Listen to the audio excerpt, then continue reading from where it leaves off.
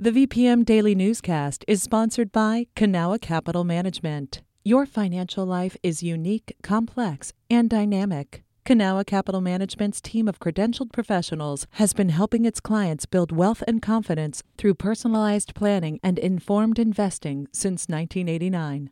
Learn more at cancap.com. That's KANCAP.com. You're listening to the VPM Daily Newscast, the recap of today's top stories in Central Virginia. From the VPM Newsroom in Richmond, I'm Benjamin Dolly. About 900 people living in properties run by the Richmond Redevelopment and Housing Authority could face eviction if they don't pay rent by the end of the month. Meg Schiffris has more details. At a meeting this week, RRHA officials announced that a freeze on lease enforcement in Richmond will end in January. About a fourth of residents living in these public housing projects could be affected. RRHA's interim chief operating officer, Kenyetta Green, said families actively pursuing rental relief through the state will not face the threat of eviction for now. But those who owe more than $50 and don't pursue or qualify for financial assistance will face unlawful detainers starting in February. Residents whose finances have been negatively affected by the pandemic could qualify for aid through the Virginia Rent Relief Program. Meg Schiffris, VPM News. Governor Ralph Northam presented a $158 billion budget proposal yesterday as his term draws to a close. His successor, Republican Glenn Youngkin, says there are points of agreement, but he wants to see larger tax cuts. Ben Paviour reports. Northam's two-year spending plan sets aside $500 million for school construction. Teachers and state employees would get a 10% pay increase. It also includes some tax cuts that Northam says target the people who need it the most. Workers who have struggled in this pandemic, workers who need it, not just who want it. Governor-elect Glenn Youngkin says he backs many of the plans, including new investments in behavioral health systems. But he says the state is flush with cash and the tax cuts should go farther. And recognize that the money that we call a surplus is a surplus because we've been overtaxing Virginians, and we need to give more of it back. Youngkin and the divided General Assembly will reshape Northam's budget proposal in the coming months. Ben Paviour, VPM News.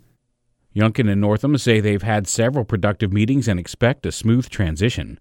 Youngkin hasn't named any positions on his cabinet over a month after his election. At a stop at the state capitol yesterday, Youngkin says he's drawing from his experience in the private sector as he forms the team. And I'm interviewing lots of people personally because I do believe that this is the most important management team that I've ever built.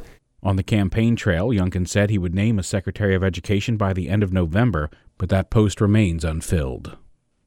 The last public hearing on the newly drawn redistricting maps is happening this afternoon.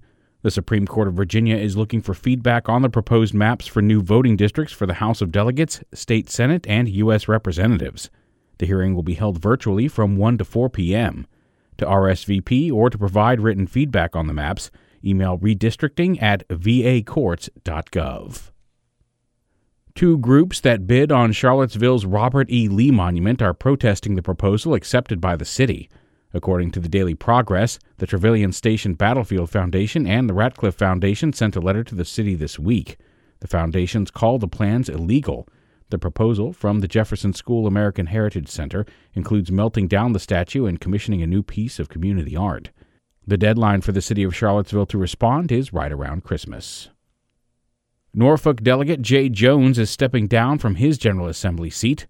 Ryan Murphy from partner station WHRO explains why.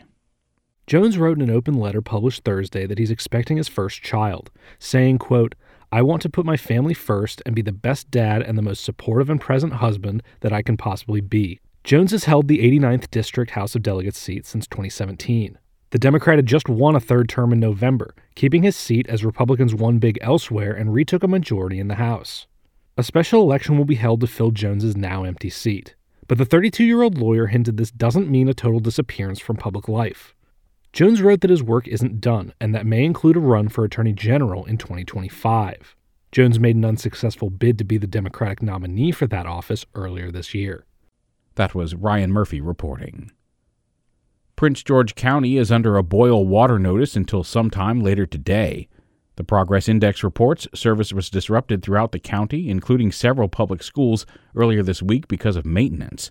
County officials say repairs are finished, but the system still needs to be flushed and disinfected. Anyone with questions is asked to call the Prince George Engineering and Utilities Department at 804-722-8706. This has been the VPM Daily Newscast. This newscast was recorded on Thursday, December 16th, 2021 at 6 p.m. Some of these stories may have changed since the newscast was recorded. You can stay connected to what matters by heading to vpm.org/news or follow us on Facebook, Twitter, and Instagram at MyVPM.